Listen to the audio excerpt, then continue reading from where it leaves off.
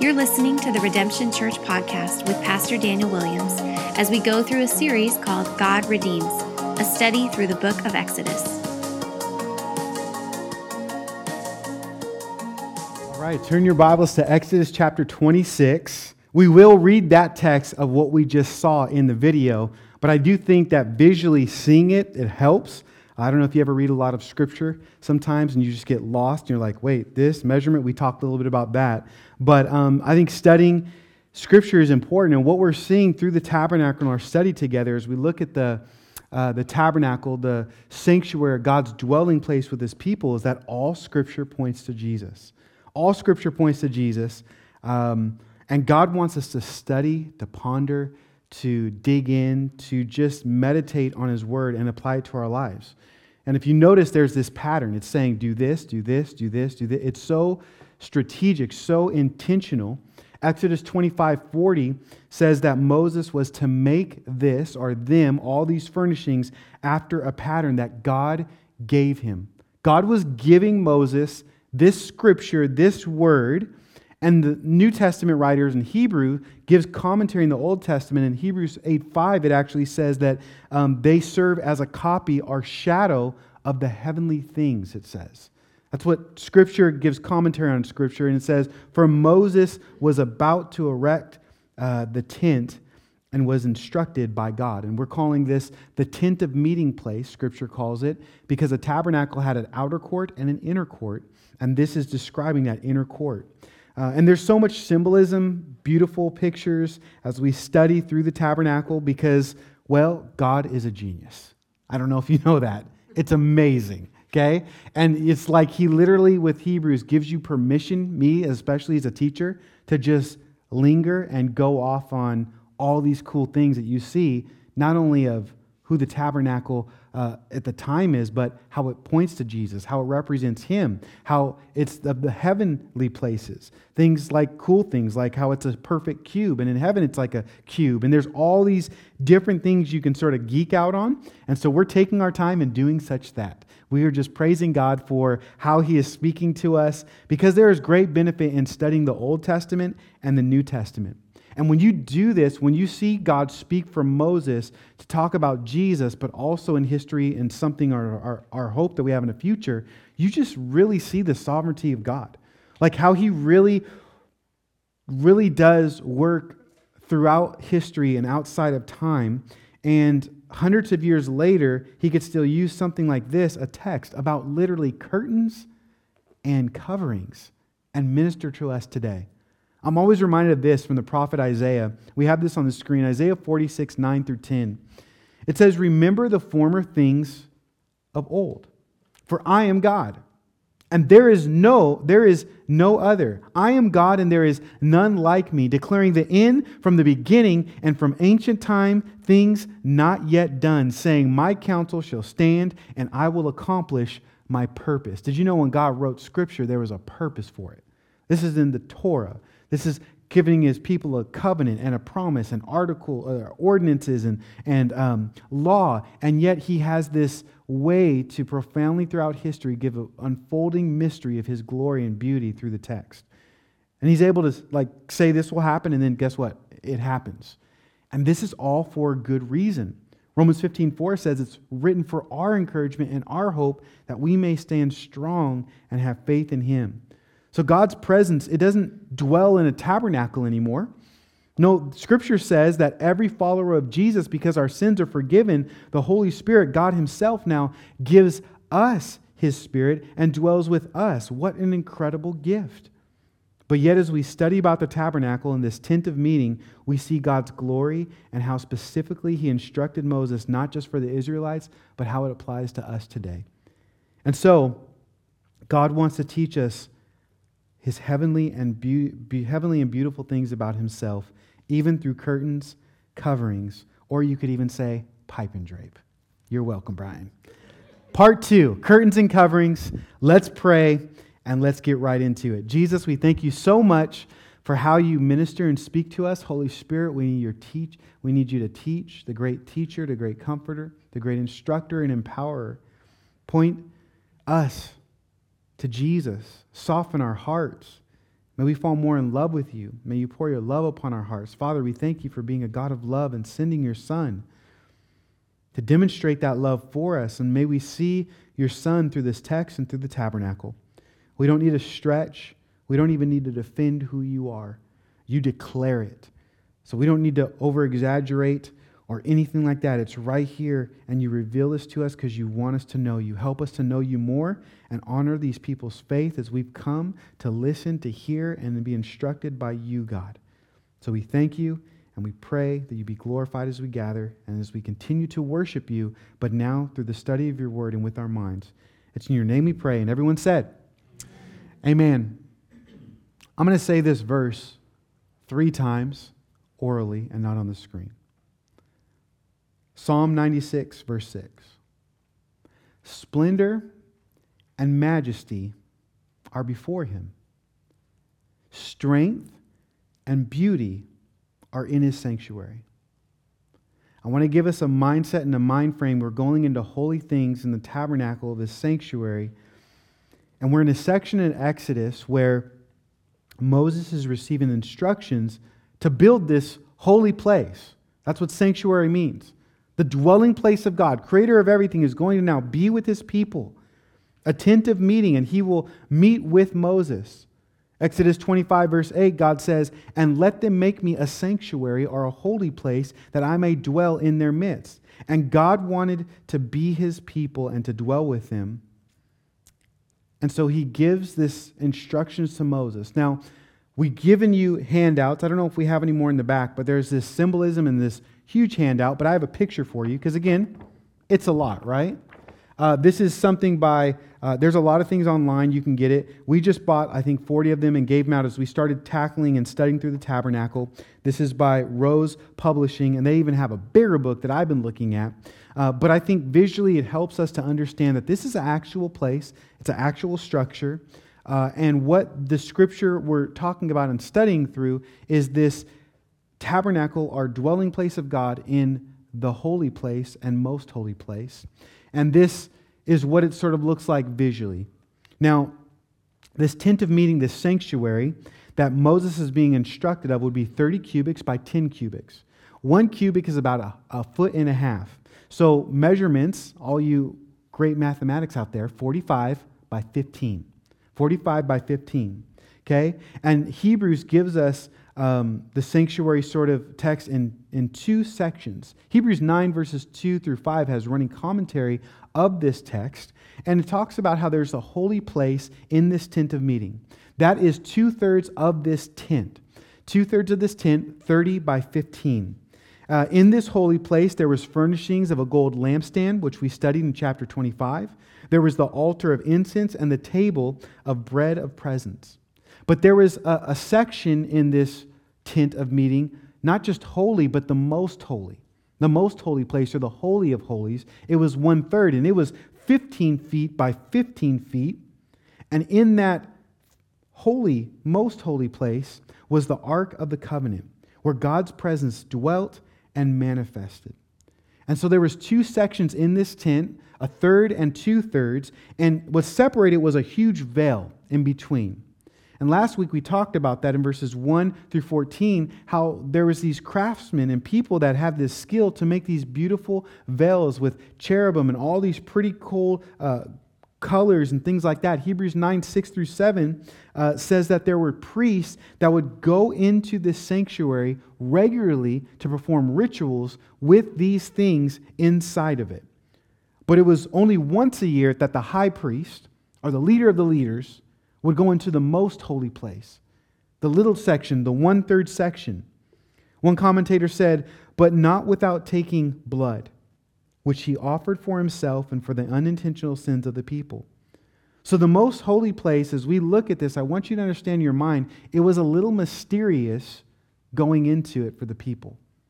Yes, they had instructions, but the ritual and the practice of their faith in this sanctuary was a little mysterious because not everyone went in, and it wasn't often. A lot of the priests went into the holy place, but not the most holy place. But when they went in, it was beautiful. It was full of gold, furnishings, and fine linen. And the curtains were to remind you of how heavenly God was, and his dwelling place was beautiful. Psalm 96:6, splendor and majesty are before him. Strength and beauty are in his sanctuary. And we looked at this beauty last week. But there were these beautiful colors in the sanctuary. There was gold and blue and purple and scarlet and even white, are all of the major colors on these hangings and curtains and coverings of the tabernacle. And these bright and beautiful colors, well, they were to stand out on purpose in the midst of a very dirty, brown desert wilderness journey. They were to draw you in. The fine linen around the area, the outer court, not necessarily the little tent of meeting, but the outer court, which we'll study later on as we get those instructions, well, that was like a white fence all around, where the Israelites would actually camp out in the outer court. And it was to remind them of the holiness of God, how he was holy and set apart. And as you enter to the courtyard, there would be this 30-foot gate in the east end of the tabernacle, and it was embroidered with blue and purple and scarlet against this white backdrop. Warren Wiersbe said about this and these colors and why people would choose these colors. For blue is the color of the sky, and it reminds us of heaven and the God of heaven. Purple is a royal color that speaks of God as king. And scarlet, red, well, it makes us think of the sacrifice of blood, and ultimately the sacrifice of the needed Savior and Messiah. You see, the holy place and the most holy place were now covered with 4 coverings. We looked at this last week. There was curtains. And although the outside looking at this tent wasn't as beautiful, the front was like a door. It was trying to invite you, trying to look to it, because it had this fine linen, this screen on the front. And there was this gold lampstand that would only light up the tent of the tabernacle, and it would shine light, and gold would sparkle. And these beautiful colors, unique colors. This glory would be inside the tabernacle, and the only way you get in the tabernacle was through the door. And we know, biblically speaking, we looked at last week, Jesus is that door, the only way you get into heaven, and the only way that you see the beauty of the Father. So it was a special, heavenly, beautiful place. And when I say holy, I just mean set apart. It's unique. God makes unique things. Just like you as a believer have the Spirit of God inside in you, and you are unique. You are special. Sometimes we don't look at it because we look at our skin and we look at our body, everything's normal. But the reality is, God knows your soul. He knows your uniqueness. He cares for you. He's making something beautiful on the inside, and He sees it. And He wants other people to see it through the empowering of the Holy Spirit and to be displayed on this world. And He even gives us instructions to go and be holy as He is holy. And so He's declaring His beauty before Moses, build me something like this. Can you even imagine? What would that look like? That'd be crazy. How do I do this? Now, last week we covered this verse, Hebrews 12:14. Hebrews 12:14 says this, strive for peace with everyone and for the holiness without which no one will see the Lord. And last week we really focused on the body of Christ and how these clasps brought us together and did that. But I want to draw your attention to something a little bit different. Not just how we're to strive for peace with everyone and walk in unity, but it also says, and we're to strive for holiness. Holiness, because without it, people won't see the Lord. And this is what this beauty is supposed to remind you of. This is what our lives are supposed to remind people of. Our holiness, the beauty of God. 1 Thessalonians 4:3 says our sanctification, our holiness is abstaining from sexual immorality. It's a part of God's will for our lives. As we live pure, righteous, holy lives, obeying Scripture with our bodies, it's a gospel witness to the world. It's unique.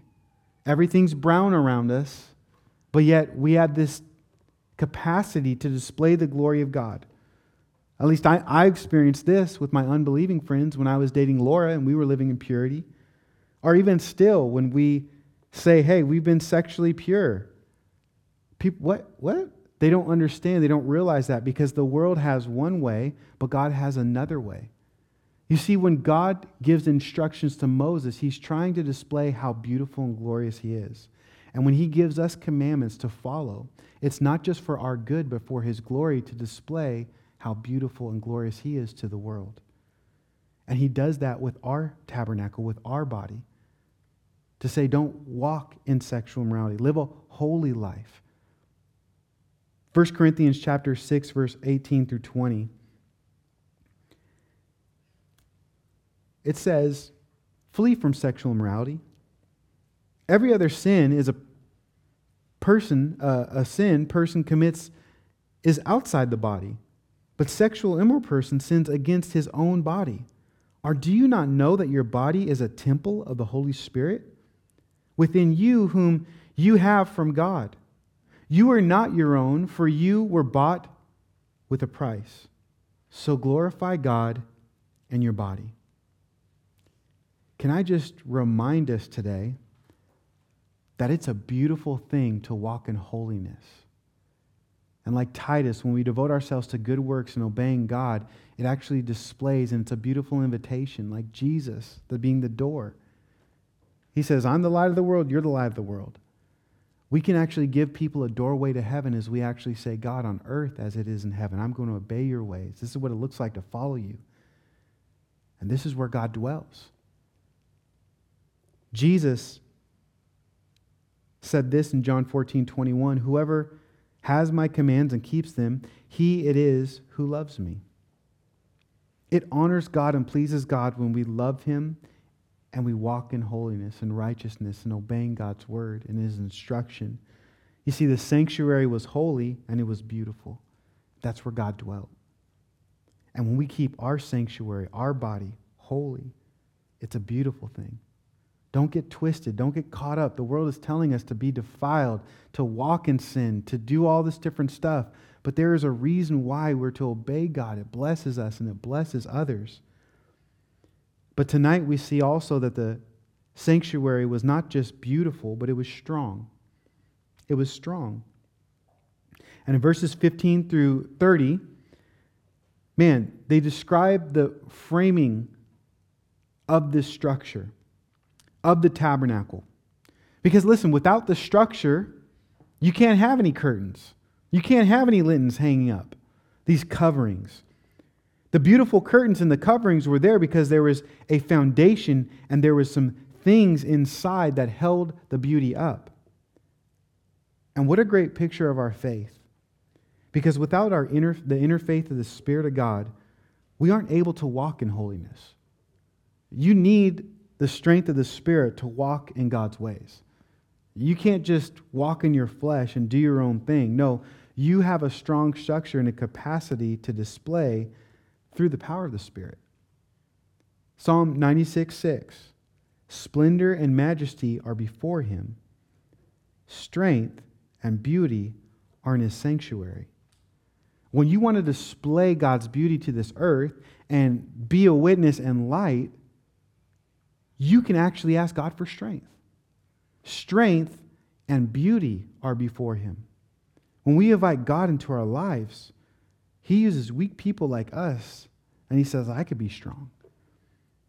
We too often work just from the outside in. And did you notice, and last week I brought to your attention, how all these instructions are first from the inside, going all the way out.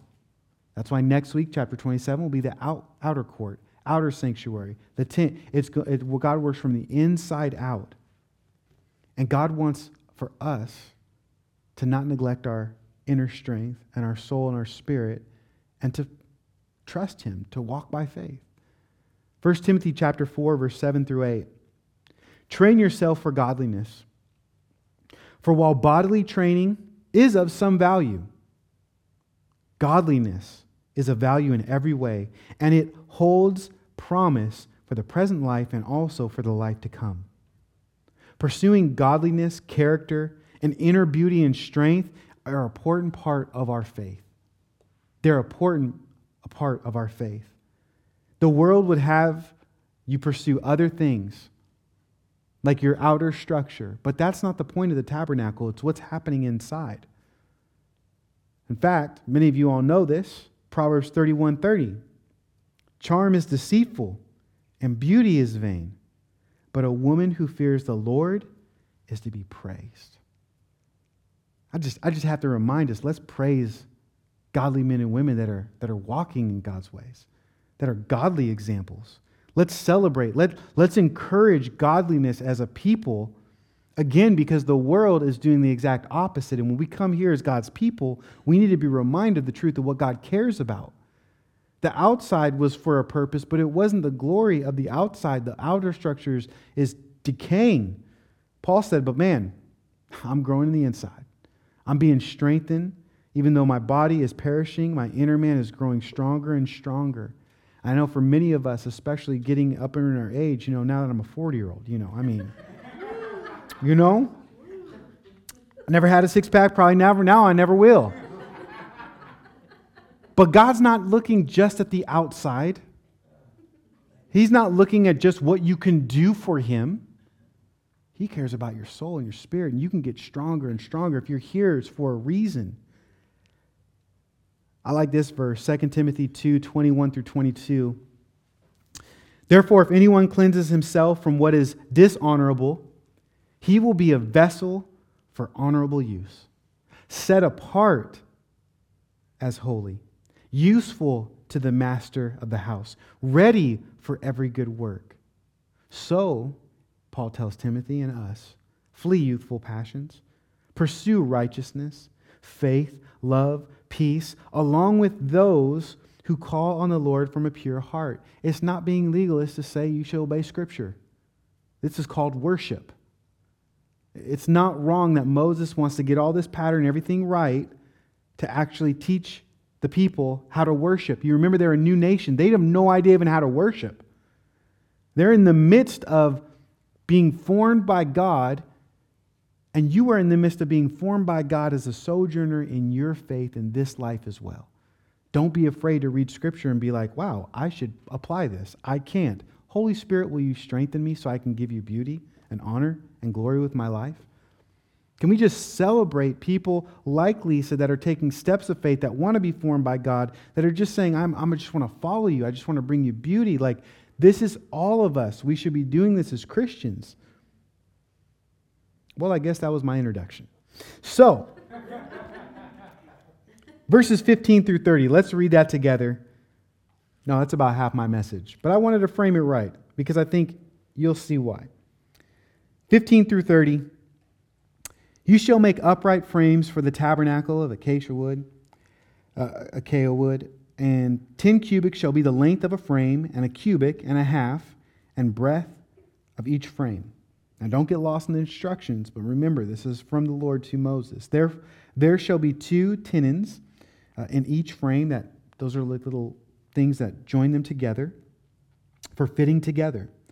So shall you do for all the frames of the tabernacle. You shall make frames for the tabernacle, 20 frames for the south side, and 40 bases of silver you shall make under the 20 frames.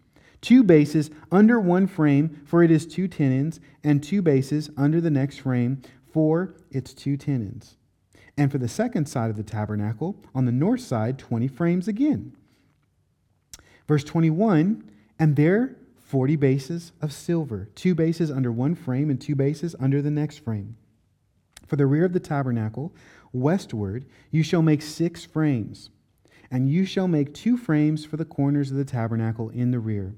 They shall be separate beneath, but joined at the top, at the first ring. Thus it shall be with both of them. They shall form the 2 corners, and there shall be 8 frames with their bases of silver, 16 bases, 2 bases under one frame, and 2 bases under another frame. Verse 26, you shall make bars of acacia wood, 5 frames, 5 for the frames of one side of the tabernacle, and 5 bars for the frames of the other side of the tabernacle, and 5 bars for the frames of the side of the tabernacle at the rear westward. The middle bar, halfway up the frame, shall run from end to end, and you shall overlay the frames with gold, and shall make their rings of gold for holders for the bars, and you shall overlay the bars with gold. Then they shall erect the tabernacle according to the plan for it that you were shown on the mountain. Three things I want to bring to your attention in this text to highlight for you. The frames, and I think mentally that video we watched was really good because they're almost like boards, right? It was a board structure because it was acacia wood and then overlaid with gold, so the frame section. Then there were silver bases, and then there were the bars across these frames, or you may say poles. First, let's look at the frames, boards. The frames and the boards. Each board was about 15 feet high and 2 feet 3 inches long. You know this because we know how long it was and how many sections, and when you do the math, it gives you the measurements. Now, there were 20 boards on one side, the north side, and 20 boards on the south side. The west side of the tabernacle, the tent of meeting, had 6 boards and then 2 corner boards. So if you're following me, if you know, that's 48 boards, frames, in the entire tabernacle. Okay? The front part didn't have any wood because it actually had the screen of fine linen that they would make as an entrance. And these boards were connected together with tenons, sort of just like coming together in pieces. This was a solid structure that could be set up and torn down. The idea of this is it was portable. It was portable. And this was specific in understanding as we look at how this represents Jesus. Because we know these boards represent Jesus as we've done some biblical work, and you should definitely check out the message Robin taught. It was so good when you think about the flesh of Christ being sort of temporal, but also the pure of gold representing just the eternity, God and man. Jesus, the Bible says, the Ark of the Covenant, the furnishing, the tabernacle, everything in it is pointing to Him and represents Him. And so when you see wood and gold, it's a picture of fully God and fully man. Something holy and pure, but yet something so wood. And you see these things merging. To give you an example of this, John 1:14 says, "The Word became flesh and dwelt among us." And that word dwelt among us means He tabernacled with us. God's presence was actually among us. And this is a sign, and this is a picture of Jesus, how He was portable, how He came to our neighborhood, how He was to be set up where the people were at. God in heaven, Philippians 2 said He left to come to us. And we're sojourning. We're going to get a new heavens and a new earth. He did that in sacrifice to be with us and to dwell with us. And this is a beautiful picture. The boards were made to be with people. Because I don't know if you know how structures and building and weight and all that different stuff, but the tabernacle, if you do the math, this thing would be super heavy. Can you imagine them traveling even a mile trying to carry all of this in one structure or one piece? God made it manageable for them to carry the ark, the furnishings, all this different stuff with them on their journey. He didn't have to do that.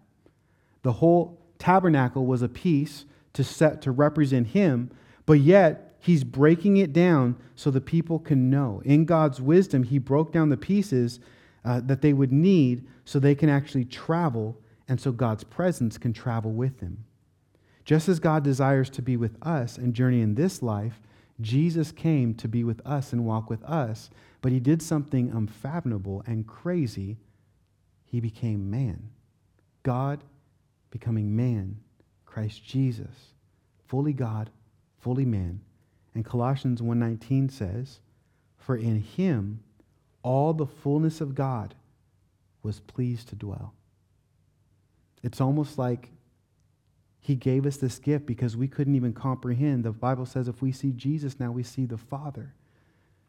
But we're so finite that we needed God to come down and to show us what true love is, to show us what true beauty is, to show us what truth is.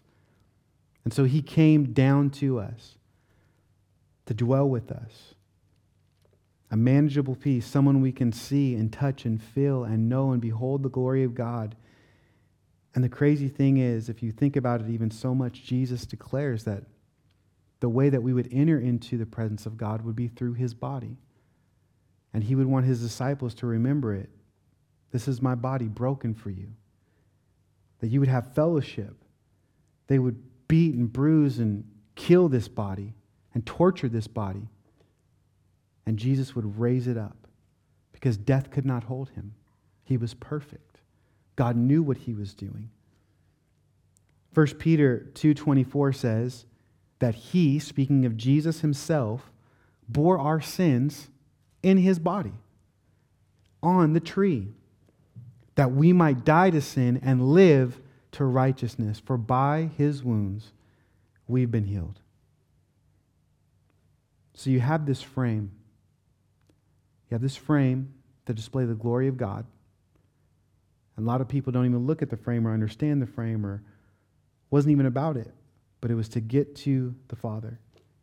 And Jesus put on this frame, this body, to have us get to the Father, to bear our sins. But then we also have this silver base, these silver bases. Now, verse 21 and 25 sort of talk about this sort of in a mathematical way. There are 40 bases of silver, 2 bases under one frame, and 2 bases under the next frame.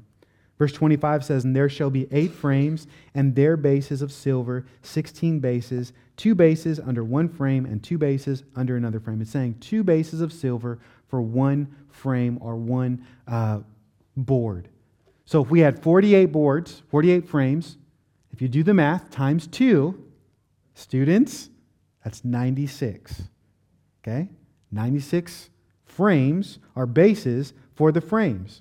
One commentator said this: each board rested on 2 sockets of silver, each socket made with 1 talent of silver. Therefore, each base rested on a base of 264 pounds of silver. That's heavy. Okay? And so you have these bases for this frame, and the foundation of the tabernacle was silver. Now, we've looked at gold and what that means, and we've looked at bronze. Bronze is on the outer court where God judges sin. Gold is pure, and it's king, and it's eternal. But why silver? Well, here's a cool thing. Silver in the Bible is the metal associated with redemption and payment for sin. Here's just a few verses from the Torah that God would speak to Moses at the time. Exodus 21:32, we actually looked at this already, the ordinances to God and his people. If an ox gores a slave, male or female, the owner shall give to their master 30 shekels of silver, and the ox shall be stoned. Silver was the price to pay for the sin, but then there was also blood. Life for life, tooth for tooth. There's these rules, these ordinances. And a payment wouldn't just happen for an animal that sinned, but it was also for people as well. Leviticus chapter 5, verse 15. If anyone commits a breach of faith and sins intentionally in any of the holy things of the Lord, he shall bring to the Lord as his compensation a ram without blemish of the flock. So a price, a life, blood had to be shed for sin, but there was also a price because it valued in silver shekels according to the shekel of the sanctuary for a guilt offering. Sin was the price to pay along with blood being shed for sin.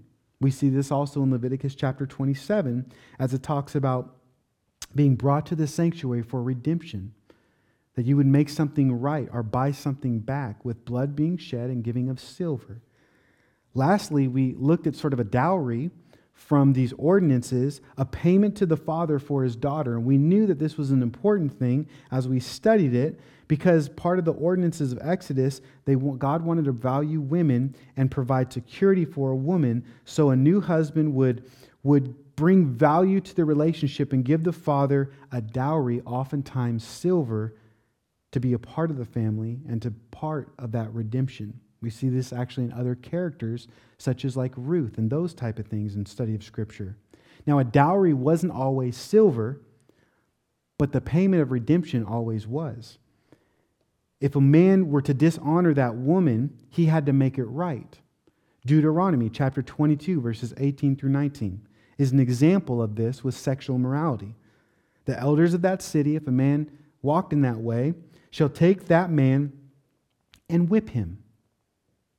They shall fine him 100 shekels of silver and give them to the father of the young woman, because he has brought a bad name upon a virgin of Israel, and shall be his wife. He may not divorce her all his days. Again, silver as a payment.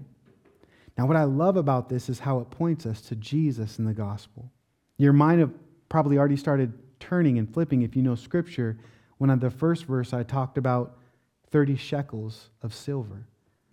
As Jesus was betrayed by Judas for 30 pieces of silver in Matthew 26, verse 15. Or maybe your mind started clicking when you heard part of the redemption, maybe if it wasn't shedding of blood by a ram or a life, would be a whipping. And you remember before Jesus got crucified, he was not only betrayed with 30 pieces of silver, but it was 40 less 1, 39 whippings, lashes before the cross, Matthew 27, 26.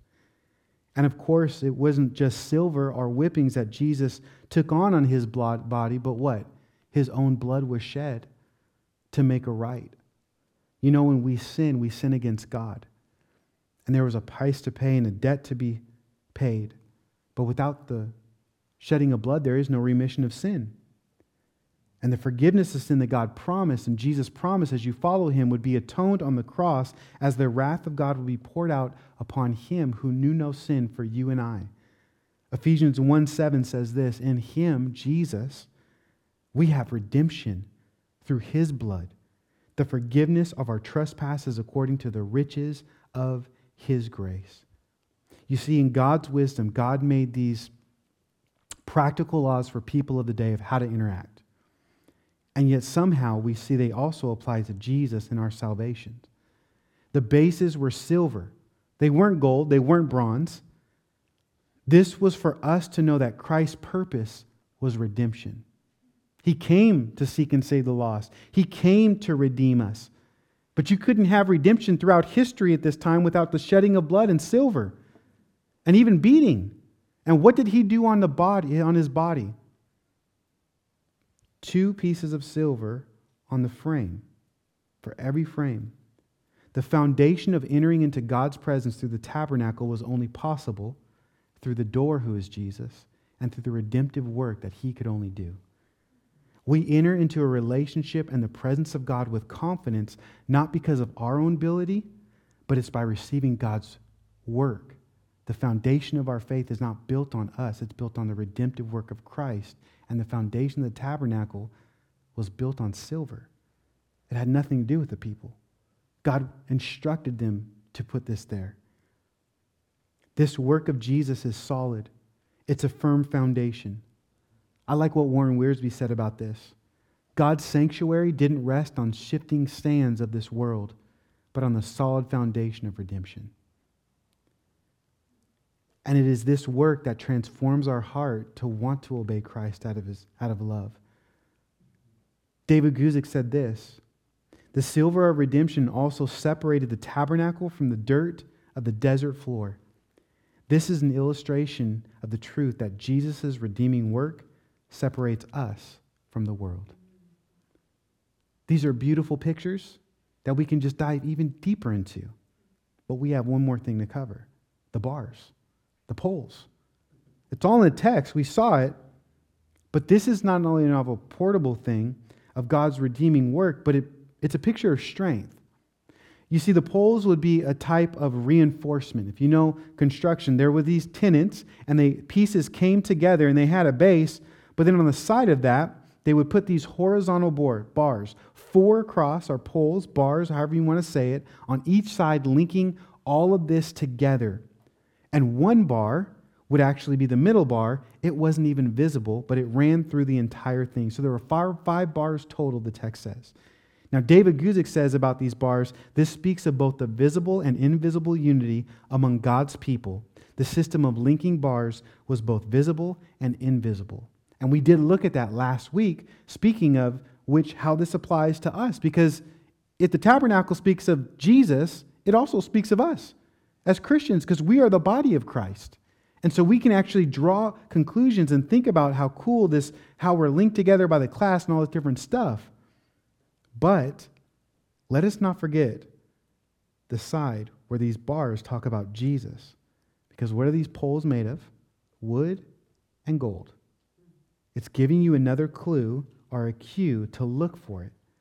The foundation wasn't just built on the work of Jesus, a picture of silver, but the poles speak of Jesus' sustaining grace as a place to meet God the Father, the work of our salvation. This is what the bars represent as strength. Not just God redeems and now you do your own thing. The reinforcement of this whole body and this whole structure was Jesus. You know what the reinforcement and the strength of your walk with the Lord is? Himself. He sustains you. You don't have to just do it on your own. He is the reason, He builds it, and then He sustains it. It is Jesus who sustains and strengthens us. Just as poles will be a reinforcement to this structure, Jesus wants to continue to walk with you. As Colossians says, as you received Him, so walk in Him. Or Peter says it this way in 1 Peter 5, 10, 11.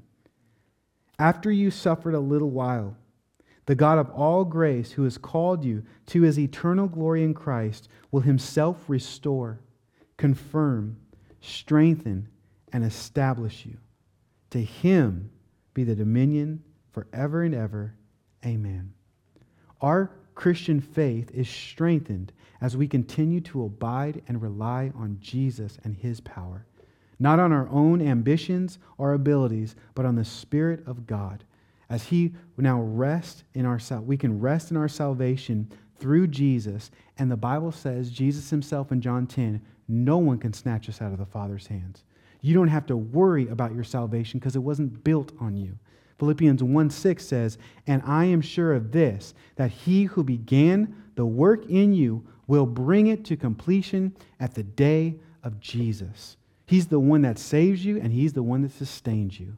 And you should be the one that praises Him.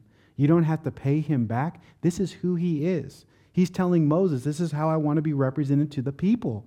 The presence of God and to get in, I'm the door. I'm going to sustain them. I'm going to dwell with them. I'm going to do all of this for you.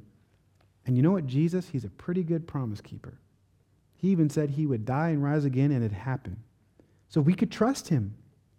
And we see in this last section 2 barriers, verses 31 through 37, the veil and the screen, that actually point to all of these things and remind us this is what it means. Now, verse 31 through 37, we'll read and finish with this. And you shall make a veil of blue and purple and scarlet yarns and fine twined linen, and it shall be with cherubim. Remember, that's that angelic being, skillfully worked into it. And you shall hang it on the 4 pillars of acacia wood, or acacia overlaid with gold, with hooks of gold and with 4 bases of silver. And you shall hang the veil with the clasp and bring the ark of the testimony in there with the veil, within the veil. And the veil shall separate for you the holy place for the most holy place. And you shall put the mercy seat on the ark of the testimony in the most holy place. And you shall set the table outside the veil and the lampstand on the south side of the tabernacle opposite the table, and you shall put the table on the north side. You shall make a screen for the entrance of the tent of blue and purple and scarlet yarns and fine twined linen, embroidered with needlework, or skilled labor artists like that. And you shall make for the screen 5 pillars of acacia, and overlay them with gold. Their hooks shall be gold, and you shall cast 5 bases of bronze for them. What I love about that screen, remember, everything on the outside is bronze because it's dealing with judgments you could enter in. It's amazing. Let's focus on this real quick because this last section is speaking of 2 barriers. The idea of the screen and the veil is to have the barriers between the outside and the inside, and it deals with fellowship. Now, the screen first, in verse 36 through 37, we've looked at this last week because it was a beautiful invitation. It was the beautiful part of the structure that you saw in the front, inviting you to come in, to be a part of the dwelling place. The idea was to get your attention in contrast to the desert floor, and there was 4 layers of curtains around the tabernacle. And this last part, translators don't really know, but it's sort of like an outer leather, like a goat skin, or even like a manatee or sea cow, some translations say. But the idea was God wanted them to fellowship and go through the door and enter in. And so once the priests killed an animal and washed themselves outside with the altar and the basin or laver, they would enter into the holy place, and they would do this regularly. And into this large section, the 2/3 of the holy place. And then there would be, they would just take care of the lampstand, filling it with oil. They would pour incense on the altar of incense, and they would regularly display the bread and put new bread on the table on the table of bread. But there was another section, the Holy of Holies, the most holy place, that the high priest would only go once a year. This is for a reason why I'm recapping and saying this. This is where the Ark of the Covenant was, God's dwelling place.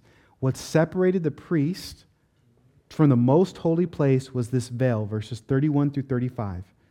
The veil hung on 4 pillars of acacia wood by the means of hooks. The text tells us it was 15 feet high, and some Jewish traditions affirm that the veil of the temple, one commentary said, was about as thick as a man's hand. So, that thick. It wasn't just a screen. There's a difference. There's a screen, and the screen was almost see-through, a linen. It's inviting you in, come. And priests would come, and they would be regularly in and out, in and out, in and out. But the most holy place was thick. You couldn't see through it. There was another barrier. And even in their rituals and their practice, a lot of priests didn't go, just the high priest in the dwelling place of God. It was beautiful, like the screen. But rather than inviting, it had a different message. Be careful. Stay away. Stay away.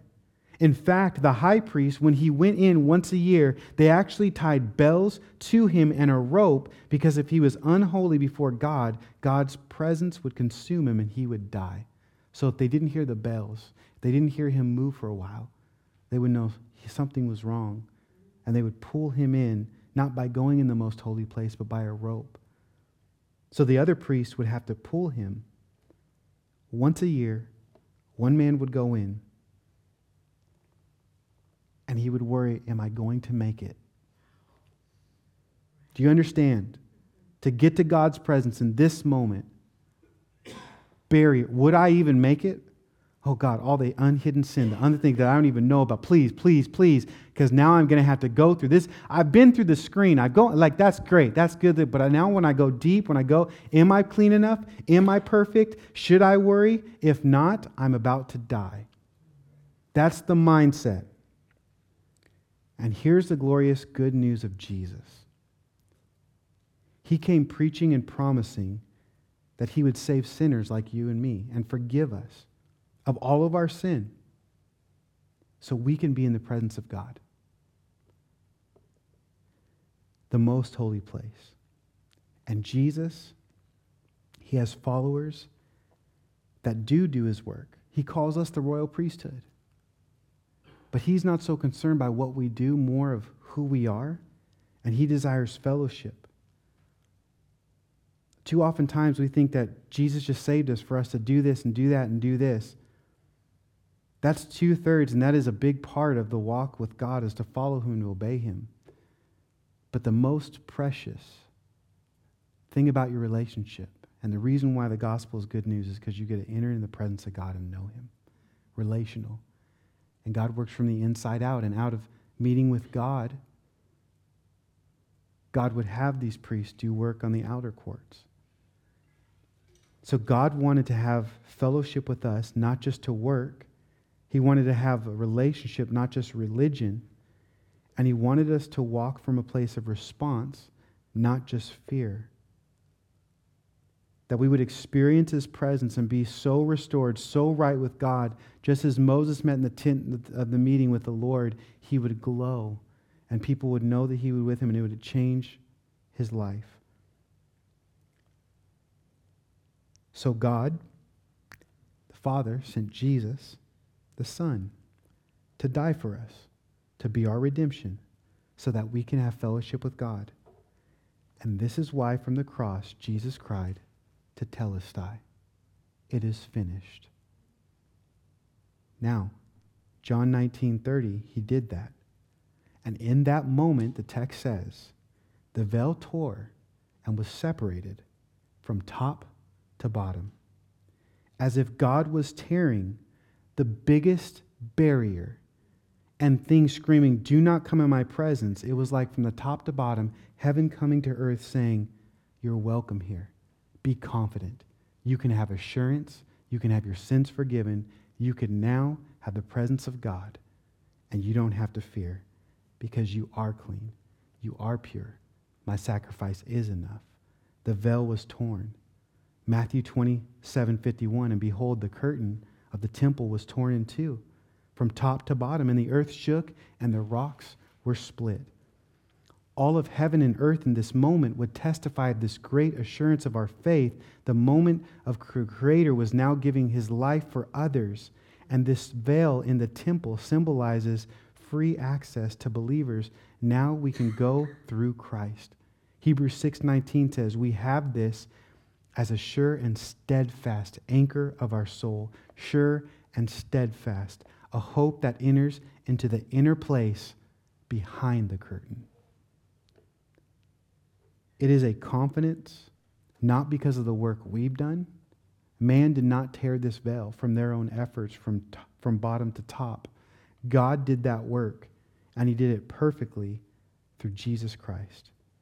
Because Hebrews tells us that Jesus, actually his picture of the veil was not just being torn from heaven to earth, it was actually his body that was torn for you and I. Christ removed the necessity of separation between God and his people, as well as the system of sacrifice in the law. The veil has been torn. So Hebrews, the writer of Hebrews, says this, and we'll close with this verse. Lord, if you want to come up, we'll take communion. Therefore, brothers, since we have confidence to enter the holy place by the blood of Jesus, by the new and living way that he opened for us through the curtain, that is, through his flesh.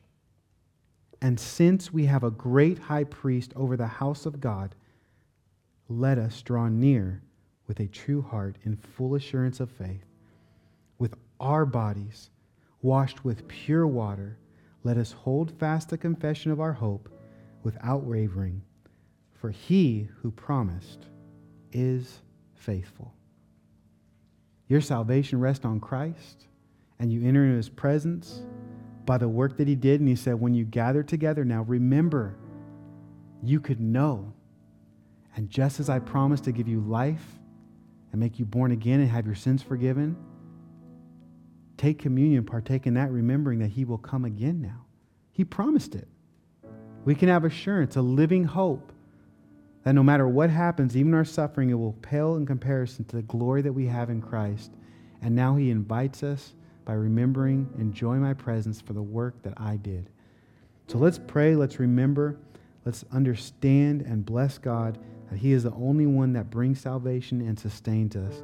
And let's pray and thank him and participate in this beautiful act of communion. We'll have the elements in the back table, and as we sing this song, you stand up, you go, and you remember that it's Jesus.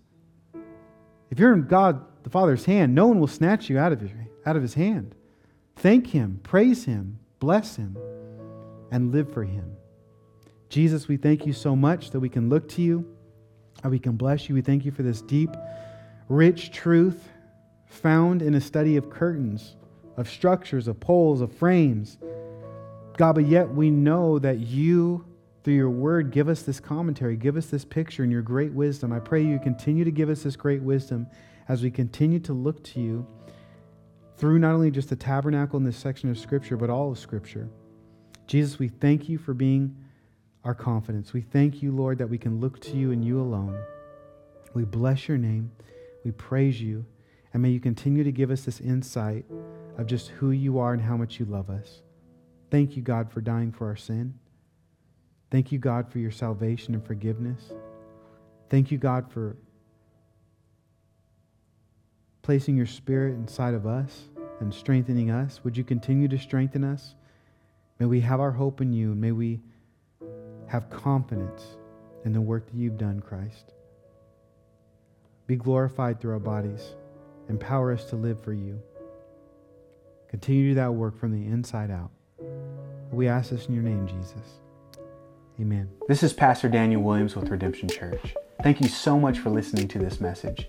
You can subscribe to this podcast via iTunes, Google Play, or YouTube so you never miss a message.